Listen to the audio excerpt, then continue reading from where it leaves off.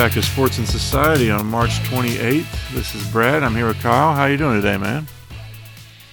Doing as well as we can, I think. It seems to be getting more serious out there and more precautions are on the way, but inside our little place, things are going pretty well. How about you all? Very good. Yeah, I mean, we continue kind of to be in our own little bubble, and Sarah has to go out for work, but other than that, we're a pretty good place right now. I walked up Mill Mountain for the third week in a row yesterday, so still trying to get that exercise in. So Nice. Yeah, we were just talking off air that McKay and I discovered an epic parking lot for skateboarding out in the middle of nowhere in an industrial lot off I-64. And so that's our most exciting athletic outlet right now. Well, I'm intrigued. I would not have imagined you as a skateboard person. How did you become a skateboard person? That's a good question. I never skateboarded at all growing up. I wasn't allowed to. It was seen as too dangerous by my parents. Yeah, the hills of Fort Thomas, man, you can get in some trouble there. Seriously, yeah. I always loved watching. The early X Games stuff. I absolutely loved. So thinking back that's maybe like first when it entered my mind was with the growth of the X Games. And then I started skating in college, very randomly and not at a high level whatsoever. But then, discovered longboarding. And so I would not even consider myself a longboarder. I'm one that is interested in longboarding and enjoy the feeling of just turning. I do no tricks. I have nothing in my bag other than just riding a skateboard. And then McKay got into skating too. So it's something I think we both probably wish we did more often maybe. But it's a really pleasant thing just to go out to a parking lot and listen to some music and skate around a little bit. It's really fun. You hooligan. Yeah, I know. Yeah. Well, very interesting. Well, the sports world is still in a bit of a weird space at the moment, as we all are. Anything standing out to you? I guess I mentioned last week that Formula One was going to have a e-race, and several celebrity drivers were going to be there. So like Ian Poulter was part of it. And then I think there were 4 drivers that are on the current F1 grid that participated, and it was held live. So there was a live broadcast, and a few things stood out about it.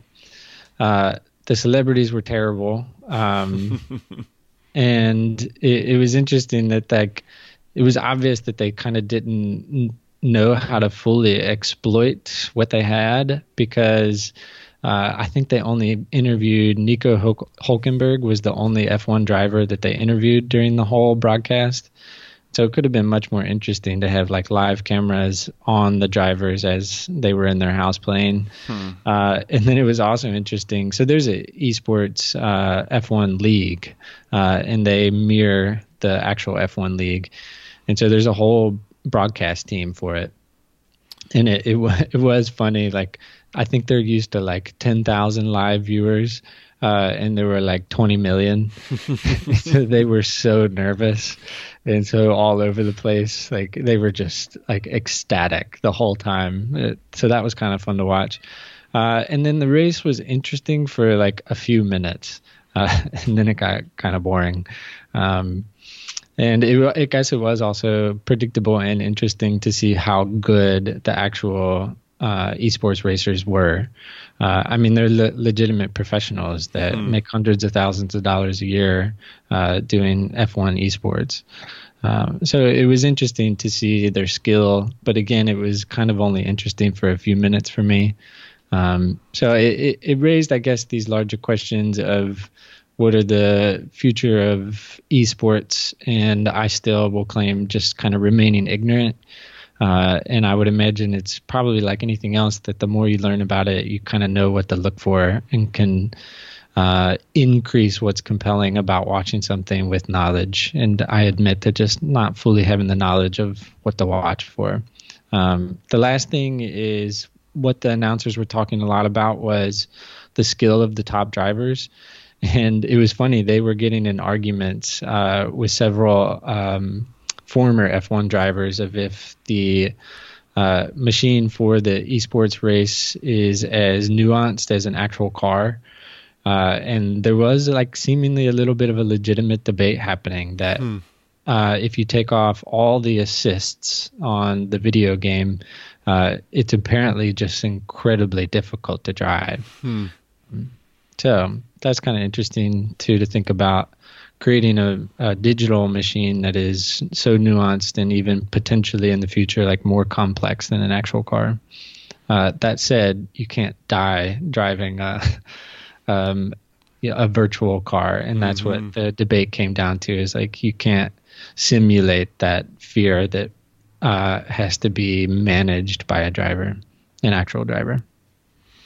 Well, it's fascinating because I don't know if you've been following this, but NASCAR is doing the same thing. And that actually today it should be, I believe, their virtual race will be live on Fox, which is kind of amazing to think about. Last week, apparently, the viewership on FS1 set a record for an esports event on TV.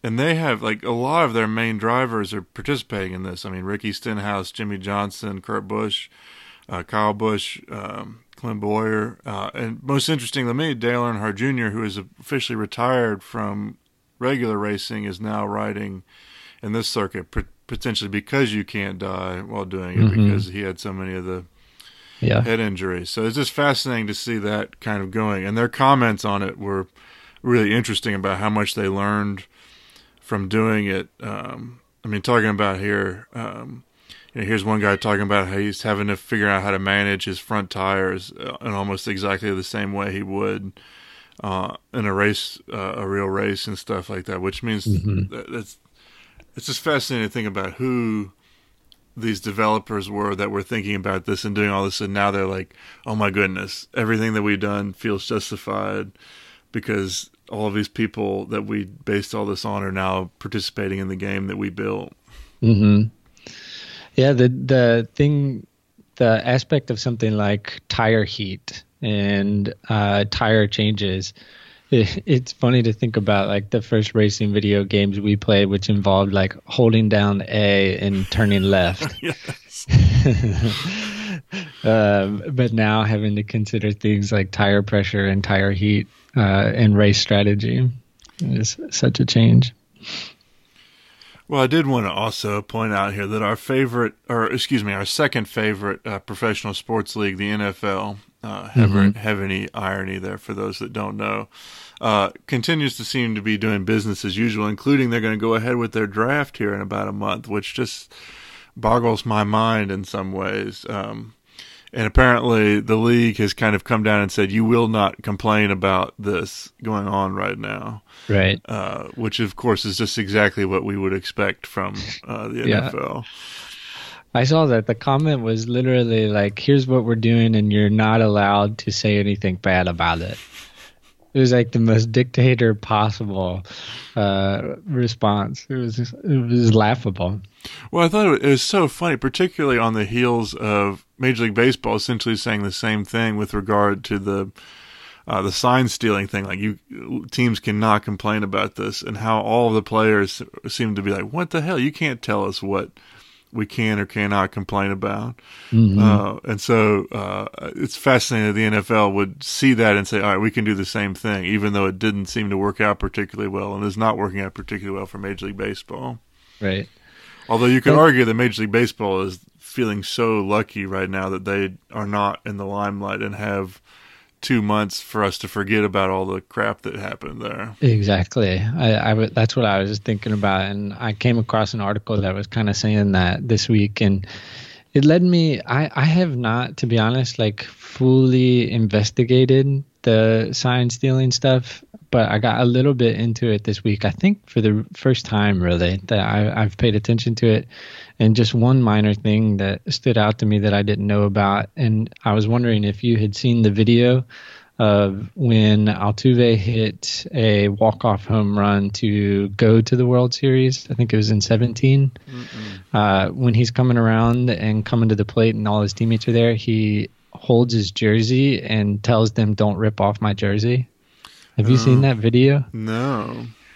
It's like undeniable what he's doing. He literally is saying, like, "Don't take off my jersey because I'm wearing these," whatever that machine is that sends a little buzz into his ear to tell him what pitch is coming. And that really lays bare in some ways, like, how could any player think that this was an acceptable thing when you're having to wear an electrical device that tips you off to that? It is. To me, it was like the most significant thing I've come across personally with it, of revealing the mental side of it, of like, it was this moment of jubilation. So obviously just not feeling any sort of contrition for what he was doing. I mean, he's celebrating like crazy, and at the same time saying, "Don't take off my jersey because I'll get caught for cheating." It's like the cheating meant nothing to them at that point. And so it becomes this real interesting kind of psychological drama of how do you get to that point to where you just don't care. So I'm going to make a proposal for our next week's podcast live here, all right? Mm-hmm. I'm going to propose that we juxtapose this scandal with the Black Sox scandal and see what we think has changed in Major League Baseball during that time. I love it. I'm all in. All right. You hear that, folks? We're talking about baseball, the worst sports in the world. My thought was like, oh, now I have an excuse to watch historical baseball documentaries. Like, okay. Yeah. What about you? You were paying attention to Belarus. I am. Well, it's fascinating just to follow the different media outlets. Like, the ESPN is so grateful to the NFL, and I have to think that they whispered in Roger Goodell's ear, "Hey, we would really appreciate it if you guys just went about business as normal," because that's the only thing really they have to report on. Right. And I was really confirmed again that I think we'd be in a way worse place with regard to this virus right now if Rudy Gobert hadn't tested positive when he did.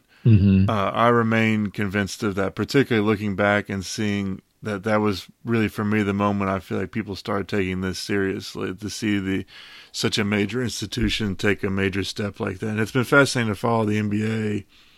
I don't know if you follow their YouTube stuff, but they've been doing a bunch of at-home interviews with players talking about stuff, which I've really appreciated that angle on.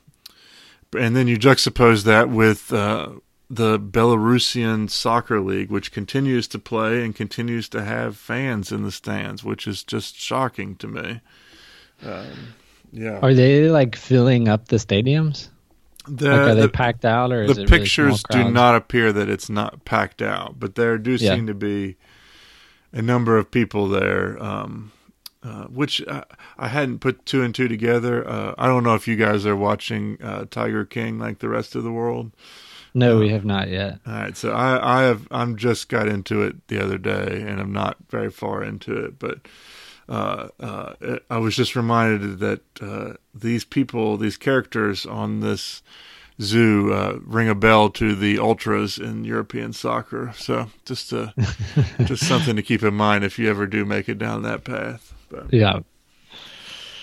But fascinating to think about someone still going. And even this morning, just there's horse racing continuing with no fans in the stands, which just speaks to how much money is involved in these things, really. I'm looking up a headline right now that says, "Tractors and vodka will cure Belarus of the coronavirus," says the leader. It's the politics of this have become staggering. Yeah. We've seen an incredible lack of leadership across the globe and at home in particular, it feels like. So, We will try not to go down that road too deeply, although I'm sure we could spend many hours bitching about this stuff. So Yeah. thank goodness we have folks like Adam Silver leading in their own way. Seriously. Yeah. I'll put my weight behind Adam Silver as I will Andy Beshear, Kentucky's governor. Well, it is. There was someone that was commenting that Biden should be looking for governors that have handled this well as potential running mates. And I agree with that. The problem is that all of those folks are Andy Beshear, Cuomo, even our guy here in Virginia have all done well, but they're all white men. So probably not the ideal choice there. Right. I mean, if you could get Fauci, I mean, that's a shoo-in then, right? Yeah, Fauci's become a star, hasn't he? Oh, my. Well, let's escape into our bubble again and look at the 70s and 80s in cricket, shall we? We shall. And I was going to say is I find we're sitting here talking about politics and the bemoaning the political nature of everything, and we chose colonialism and post-colonialism as a topic for today. That's real light stuff. Well, yeah, and institutional racism and all kinds of other things. Yeah, it's. Yeah. So this week we have chosen. You've probably heard me recommend this to Kyle a couple times to watch Fire in Babylon as a documentary about the West Indies cricket team in the 70s and 80s. A really fascinating documentary that focuses on how this team kind of went from having a number of stellar players to being perhaps the most dominant team sports performance we've ever seen. I don't know.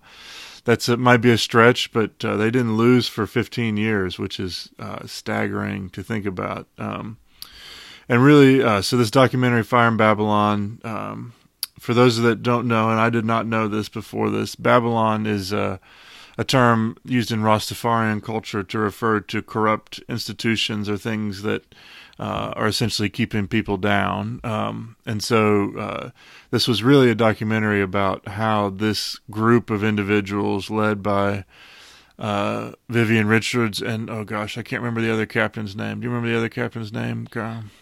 Clive Lloyd, I believe. Lloyd, yeah. Clive Lloyd started, and then Viv Richards kind of continued it, turned this team into an object of immense pride for the West Indies, and kind of subverted all of the norms in sports and took over the narrative entirely. They kind of the way that it's built is to look at how the West Indies, which for those that don't know, and most people probably wouldn't know this, is a team made up of all the island nations in the Caribbean. So Bahamas, Grenada, Jamaica, Trinidad and Tobago, all of these countries fall together under this West Indies title. So it's already a fascinating thing because there's a bunch of different countries that have to come together to play on the same team.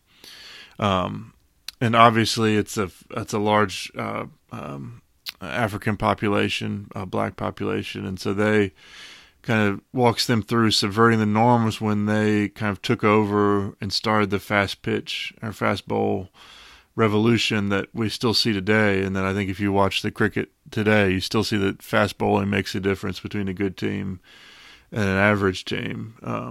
And so they kind of were the first ones to kind of go there, and it kind of walks through that pathway for them to become the most dominant team that cricket has ever seen.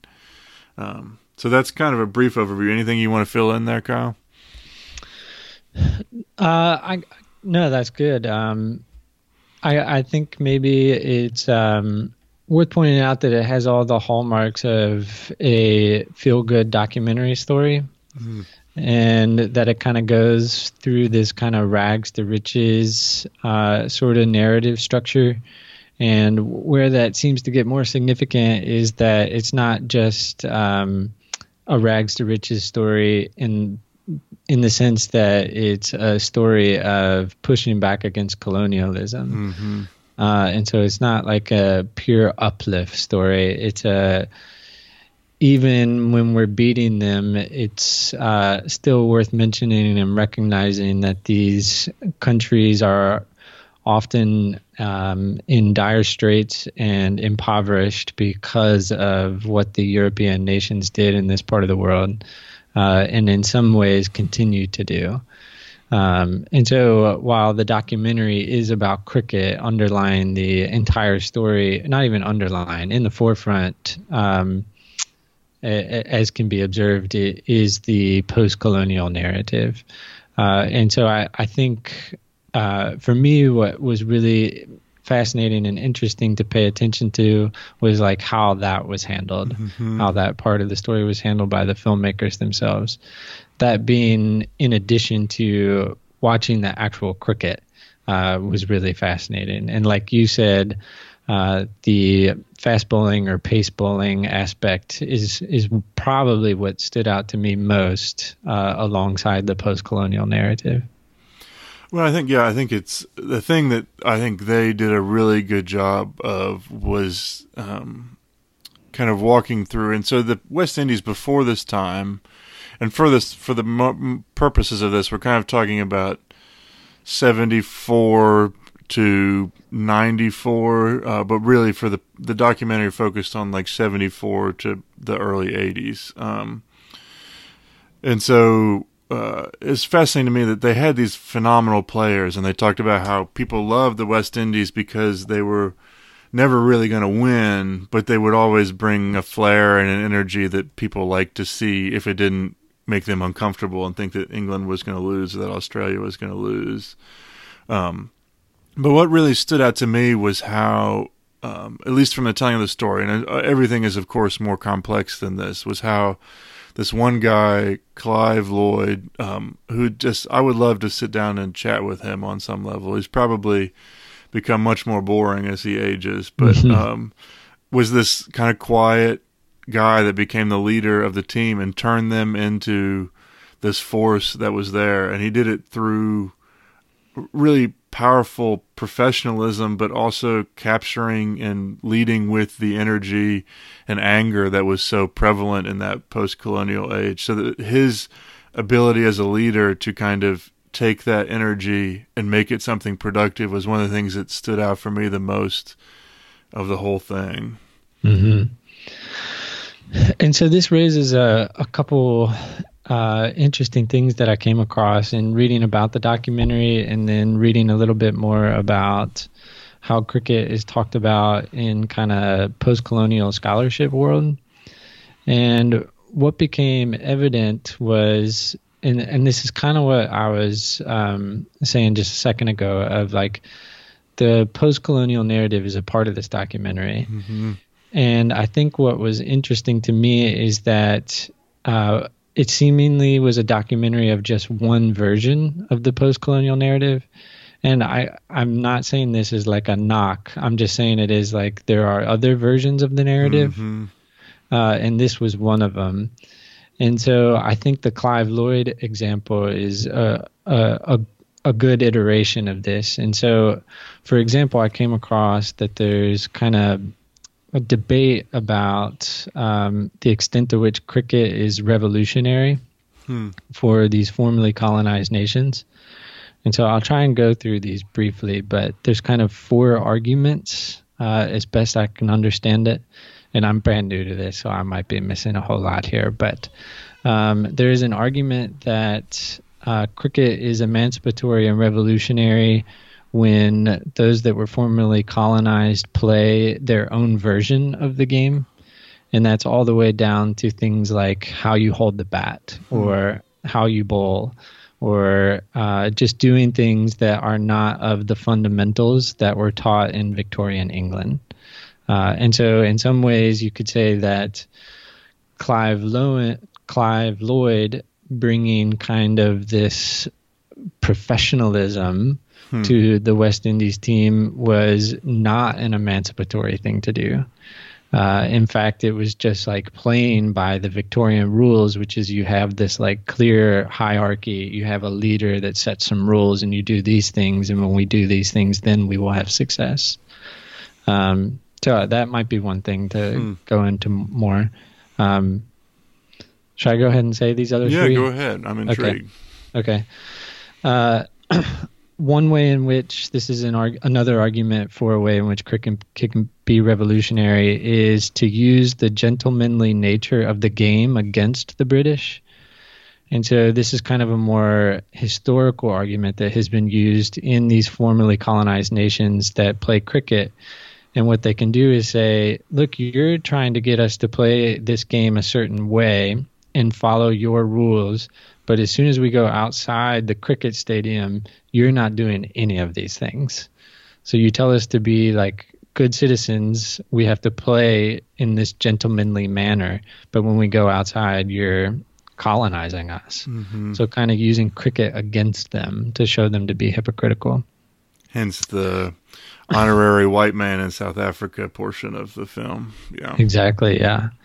The third one says that cricket might actually not be all that emancipatory because this is kind of back to what I was saying about Clive Lloyd, is that by partaking in the hierarchy and by playing by the rules, it kind of reinscribes, and the phrase here is reinscribes the blackness and whiteness that was attributed to the game by colonizers.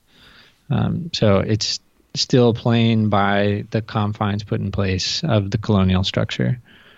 And then the last one is kind of a newer argument that's emerging, and it's the globalism versus nationalism argument. And what it is saying is at a more acute granular level that any claim of nationalism in cricket is being watered down by capitalism in sports.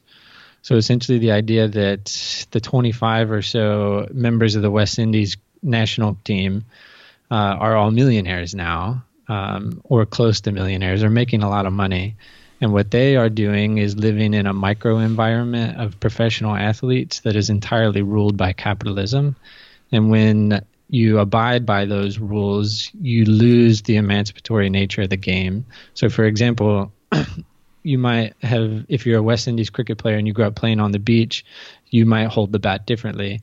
But when you play in the IPL and you see your peers holding the bat a certain way and they're making more money by holding the bat that way, you're going to start holding the bat that way too. And so what emerges is kind of like a monolithic version of the game, and it's the capitalism version of the game. So it's like heightened efficiency. And it goes as far as to say too that the fact that cricketers worldwide all keep the same schedule now kind of like pushes back against there being a nationalistic, cultural-based version of the game. And so in that sense, like all the national teams are starting to look more and more alike when you look at the style of play. And so therefore, it's not what it used to be.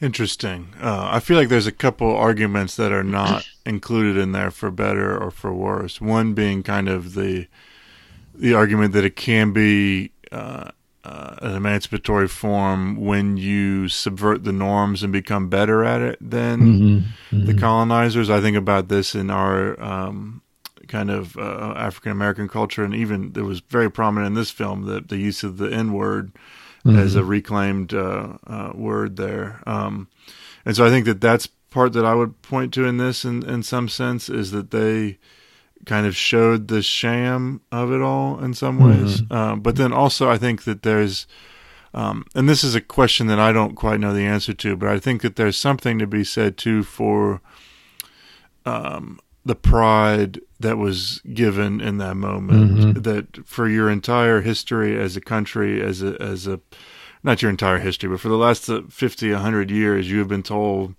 by these white men that you are no good, that you can't be anything of value, that you don't bring anything except for your body to the table. And then to go out and prove yourselves not only physically, but what seemed to be the case here was mentally stronger and superior in these cases than these other cricketers, I think gives an immense sense of pride. And I think that's what we kind of feel like with the Olympics in some way, right? That how much of our enjoyment of that as Americans is based in we are the best country because we produce the best athletes. And so I don't know, like that can be a very destructive force at the same time. And we see that with American nationalism. so whether or not that's a good thing or not is a question. But I do think it's a very complex thing, and I think that you're right that it's become much harder. I would say that one of the things that really stood out to me in this documentary was all the people that they talked to, with the possible exception of the one gentleman that went to go play in South Africa, seemed to really stand on this point of pride in being West Indian and African. And I think that that's a really powerful thing to think about, is that this group of cricketers at this time, as recently as this was, 40 years ago, was able to stand on principle in a way that I don't think we see athletes stand on principle anymore. And so I think that's really compelling. And I also think that seeing things like them, even though that you could argue this is a very capitalistic thing and that we don't know how much we should support this, the fact that they essentially shut down the West Indies cricket to go play in Australia for an unsanctioned league speaks immense amounts to their ability to subvert the administration of cricket, which I think is, we see around the world, that the administration of these massive sports, something like FIFA, that's very much in the same vein and connected with the politics of the rest of the world. And so when you can show your power and beat that, I think that that's an immensely powerful statement that can be enlightening and empowering. Yeah, and so this leads me to the place of like kind of asking, like, why does this matter? Why does the story of the West Indies team being undefeated in Test match cricket for 15 years matter? And I think for me, where I start to answer that question is like, well, what does it accomplish politically?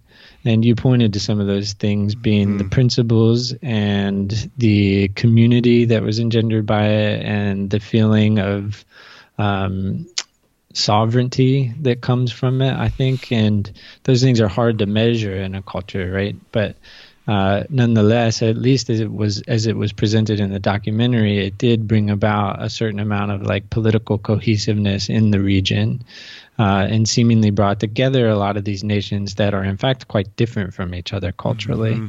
But nonetheless, the cricket team, for a period of time, because of their success at a game, were capable to some extent of bringing a region of the world closer together and kind of bringing about that feeling of belonging. And then that translating into actual like political achievement seems significant too. And so I don't know what it meant for governments in these sovereign states in the region. I'm ignorant of that. But going back to the hierarchy that you mentioned, that being those that control cricket worldwide, I think they were capable of subverting that. And I think there's probably books out there about how the West Indies national team was part of a movement to make those that control cricket less white and less male and less British and less Australian. And so when I like find like, okay, what was really compelling to me personally, what mattered to me, it was that part probably more than anything else. And where that got really interesting for me, and I think this is like the ultimate draw for me in our Sports and Society project, is to talk about and shed light on, it was a style of play that made that possible. And very specifically, it was that from like 78 to 85, they had 4 of the best fast bowlers in the world. And more than that, it got me so much more interested in learning more about fast bowling. I guess it's worth pointing out that it's obvious in the name, fast bowling is throwing it as hard as you can. But it's more than that, and fast bowling kind of blurs the lines of the hypocrisy that underlies cricket and the gentlemanly nature of the game, in that unapologetically what these West Indian fast bowlers were saying is, we're throwing at people. And while you're batting against us, we would rather you be scared than anything else, because if you're scared, you're not going to be able to bat all that well. And so it was a matter of kind of putting fear into these players that were representative for the West Indians as like emblematic of colonialism. So they're sitting there like throwing the ball as hard as they can at former colonizers. And that was what launched them to be the best team in the world for those years, thereby making the cricket boards kind of have to start negotiating things they hadn't had to negotiate before. And so in that way, that's where like what matters is this was a game showing power dynamics and maybe beginning the process of shifting those dynamics. Well, I think there's also something about being able to put a mirror to the hypocrisy of things. And so I think this documentary did a really good job of outlining that fast bowling had been around for a while. And in fact, that the Australians, as were considered the best team, were the kind of, they played this dirty style. You know, Tomo and Lily were very outright that they were going to hit you. Like they didn't make any bones about it. And yet, when this West Indian team started doing the same thing, all of a sudden there's an uproar about it. And so that's, I think, putting that mirror to that hypocrisy is a very powerful tool as well. Because even though some people won't see it, there will be others that say, "Wait a minute, this is the same thing that we're doing." Well, I think it's also powerful. This is white respectability politics in some regard here, but I do think that there's something to be said for Clive Lloyd as this quiet kind of leader masking the other more flamboyant characters in there. I mean, Viv Richards was clearly not just I'm going to sit here and let you walk on me person. He was going to fight you back. That story he told about, you know, I'm going to stare you down if you try and throw at me, and when you walk back and you turn around and look, if I'm still looking, I'm still going to be looking at you. Like this guy, it's clearly an intimidating thing. And so for Clive to be able to put that veneer of professionalism on it made it so that it was not as easy to dismiss in some ways, I think, which I think, you know, you could argue one way or the other that perhaps that limited the impact of it, but there's another argument that made that impact even more potent to those folks that needed to hear that kind of sanitized version of him. And so it was that piece too that where not a little bit, a whole lot of conflict entered for me while watching. And this is kind of alluding to something we've talked a lot about and others talk a lot about, and that is kind of the pornographic nature of highlight reels, and in particular highlight reels that are of injury. And how many clips are there in the documentary of people getting hurt by fast bowlers bouncing it at people's heads. And even you mentioned Viv Richards, who a quick glance, it seems like a lot of people consider him one of the best batsmen of all time. Clear and revered across the nations, it seems like. And that he batted without a helmet, such as to make it clear to the Australian and English fast bowlers that the only way you're going to get me out is you're going to have to kill me. And he literally said that. He's like, every time I went out to bat, I carried the weight of colonialism on my shoulders, and therefore I had to put my life on the line, and I was ready to die every time I went out to bat. It's like, holy smokes! Where my conflict entered is, we don't like the NFL because of many reasons, but one being like that they're exploiting violence and selling it, much like UFC and so many other sports, and that was happening in this documentary. But then it like put me in my place essentially to say like, okay, you can have that view, but I don't know if I'm allowed to apply it in this situation. But that was the conflict I was feeling while watching. Yeah, I mean it is fascinating because I found myself in the same way. Like, you know, I've had my bones on here many times about how the reason I don't care for LeBron is because he's physically dominant, and so he doesn't, like, the nuances aren't there as much in his game, which I find to be the part that I enjoy the most. And yet here we are in the same place. We're seeing that because these fast bowlers were so physically dominant over them. And it is, I have to confess that watching those run-ups of Michael Holding is mesmerizing. See him run up. It's poetic. And so to see that physical domination be mirrored with this anti-colonialism, we're putting our own stamp on this, made it a really powerful statement. I mean, it still raises the question for me of and this is kind of where I come down the NFL, is that I have no issues with people wanting to play football in this way. I just don't want to be the one that is encouraging them to do so. And I feel like this is a little bit different in that the violence is a little less inherent to the game, but there is something still there about, the violence means something different when it's done in that emancipatory way. And I think that goes back to, I think that I am not a scholar and on this in any ways, and I will probably butcher my understanding of this, and you as a history teacher can probably do a better understanding, but I think there's a solid argument to be made that someone like Martin Luther King Jr.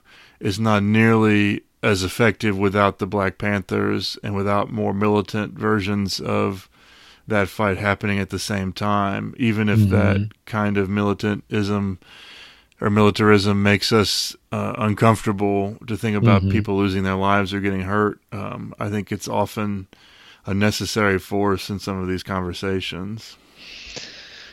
Yeah, that's a really interesting point and conversation topic. And it's one of those things, too, that is such an enduring question of that being when we're pursuing a kind of like collective consciousness raising.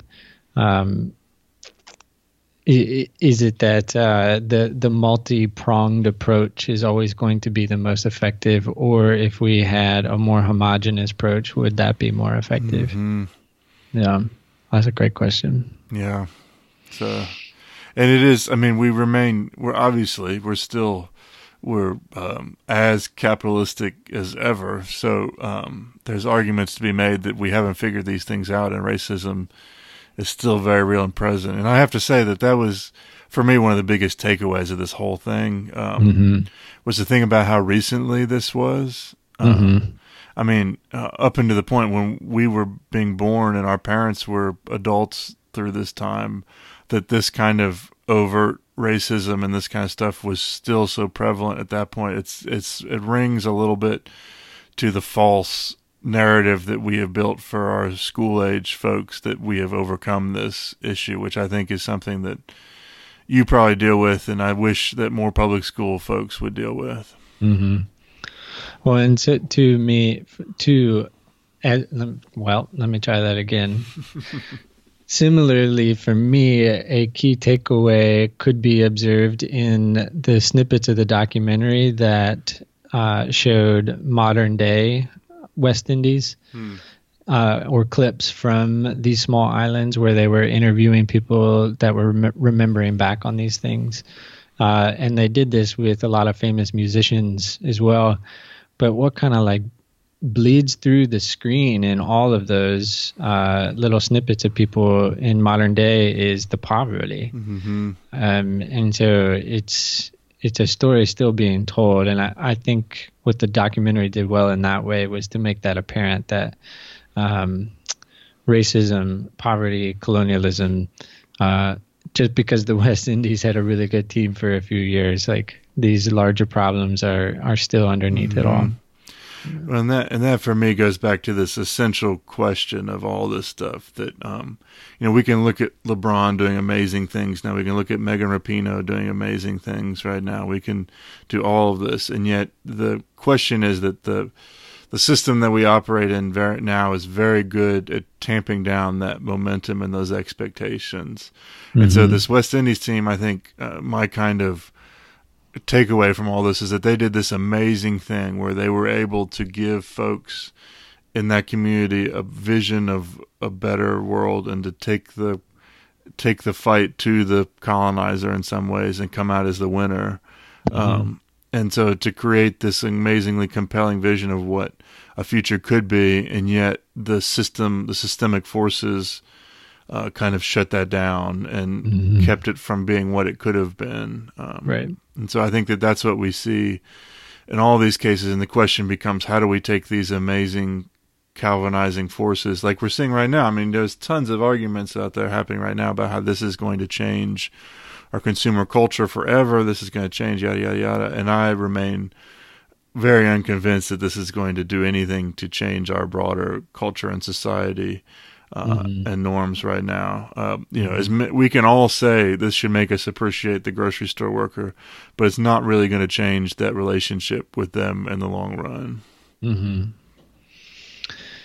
Yeah, it makes me think of what a vanguard is, and by no means am I trying to appropriate any movements that are part of a collective vanguard, other than to say I find it compelling to pay attention to where fuel for the fire for those vanguard-like movements comes from. And so I think if I were to like slot this documentary somewhere, I think it would be in that of like there's a lot of inspiration here, and like you said, systemic problems persist, and in some ways this documentary probably could have even gone a little bit deeper into those, but I think it seemingly operates really well as kind of this inspiring fuel that could potentially like continue to catalyze work that has to be done, kind of thing. Well, yeah, and I think that I kind of want to say and piggyback on that in some ways and talk about, I think one of the biggest reasons that the systems that we operate in, the colonial system, the racial systems, the capitalist systems, are allowed to continue the way they are is because they limit our imaginations.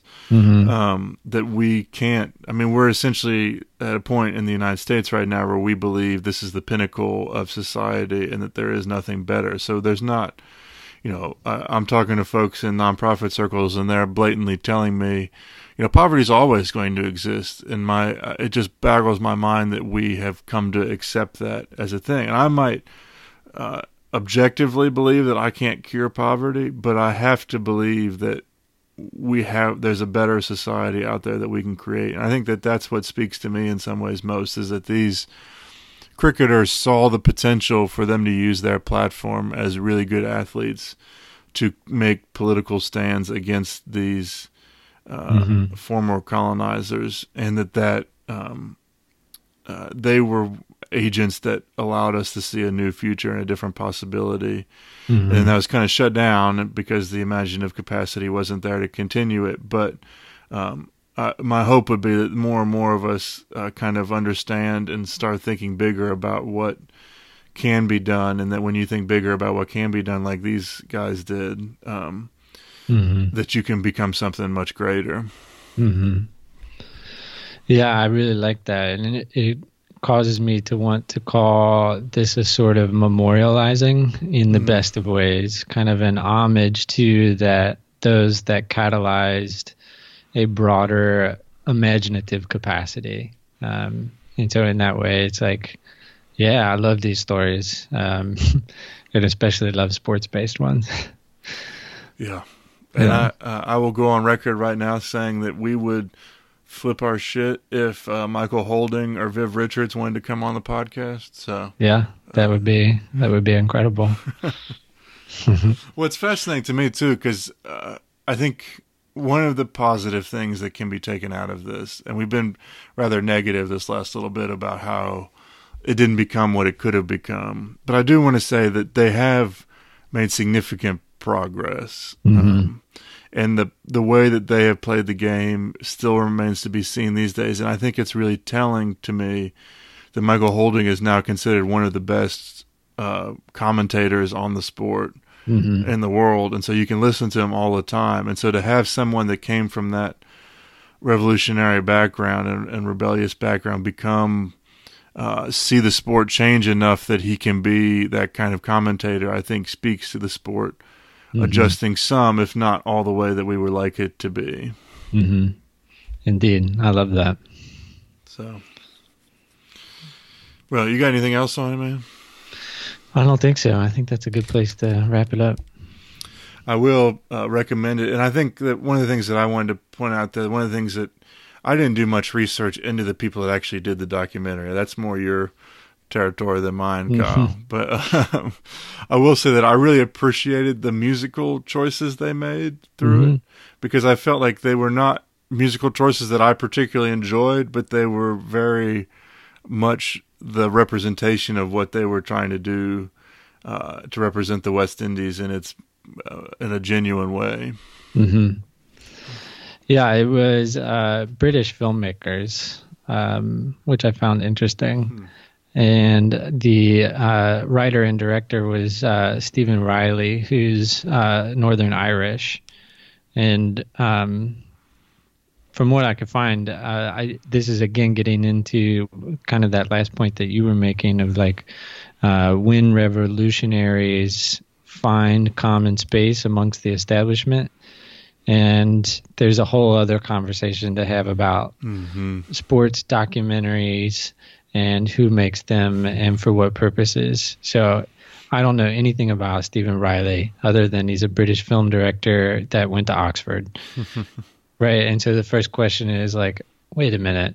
Okay. I probably need that lens as I watch this documentary, that it's someone with an Oxford degree traveling to the West Indies to make a documentary. And I'm not ready to comment on if that should or shouldn't happen. I'm just saying that for me, that layer is there now, you know? Yeah, always. Yeah. But very good. Well, I'm sorry, I meant to ask this earlier, but I wanted to ask, so there's this amazing quote in there, and I presume you know what I'm going to mention right now, but I want to know your response when you first heard the English captain talking about intending to make them grovel. Oh, yeah. It was like, oh, you just sparked a revolution, you idiot. It was like classic, so classic. Just the perfect way to ignite some fury in your opponents is to say you're going to make them grovel. Well, just the arrogance to be able to say that is just staggering. It puts a lens on everything, and you're like, oh, okay, right. So I'm sure he regrets those words to these days. Perhaps not because of why he should be regretting them, but because from a sporting perspective, it probably screwed him over. Yeah, exactly. Oh my. Well, we'll wrap it up there. Anything else you want to share before we wrap up the podcast, Kyle? I don't think so. I'm good there. All right. Well, thank you all for listening. Please give us a rating and review wherever you listen to this. We'll be back next week. It looks like we're going to talk about baseball, the world's more boring version of cricket. Seriously, cricket has so much more strategy in it than baseball does. It's just staggering. But anyway, if you don't believe me, go watch some cricket. And thank you, Kyle. We'll be back next week. Sounds good. Thanks, man.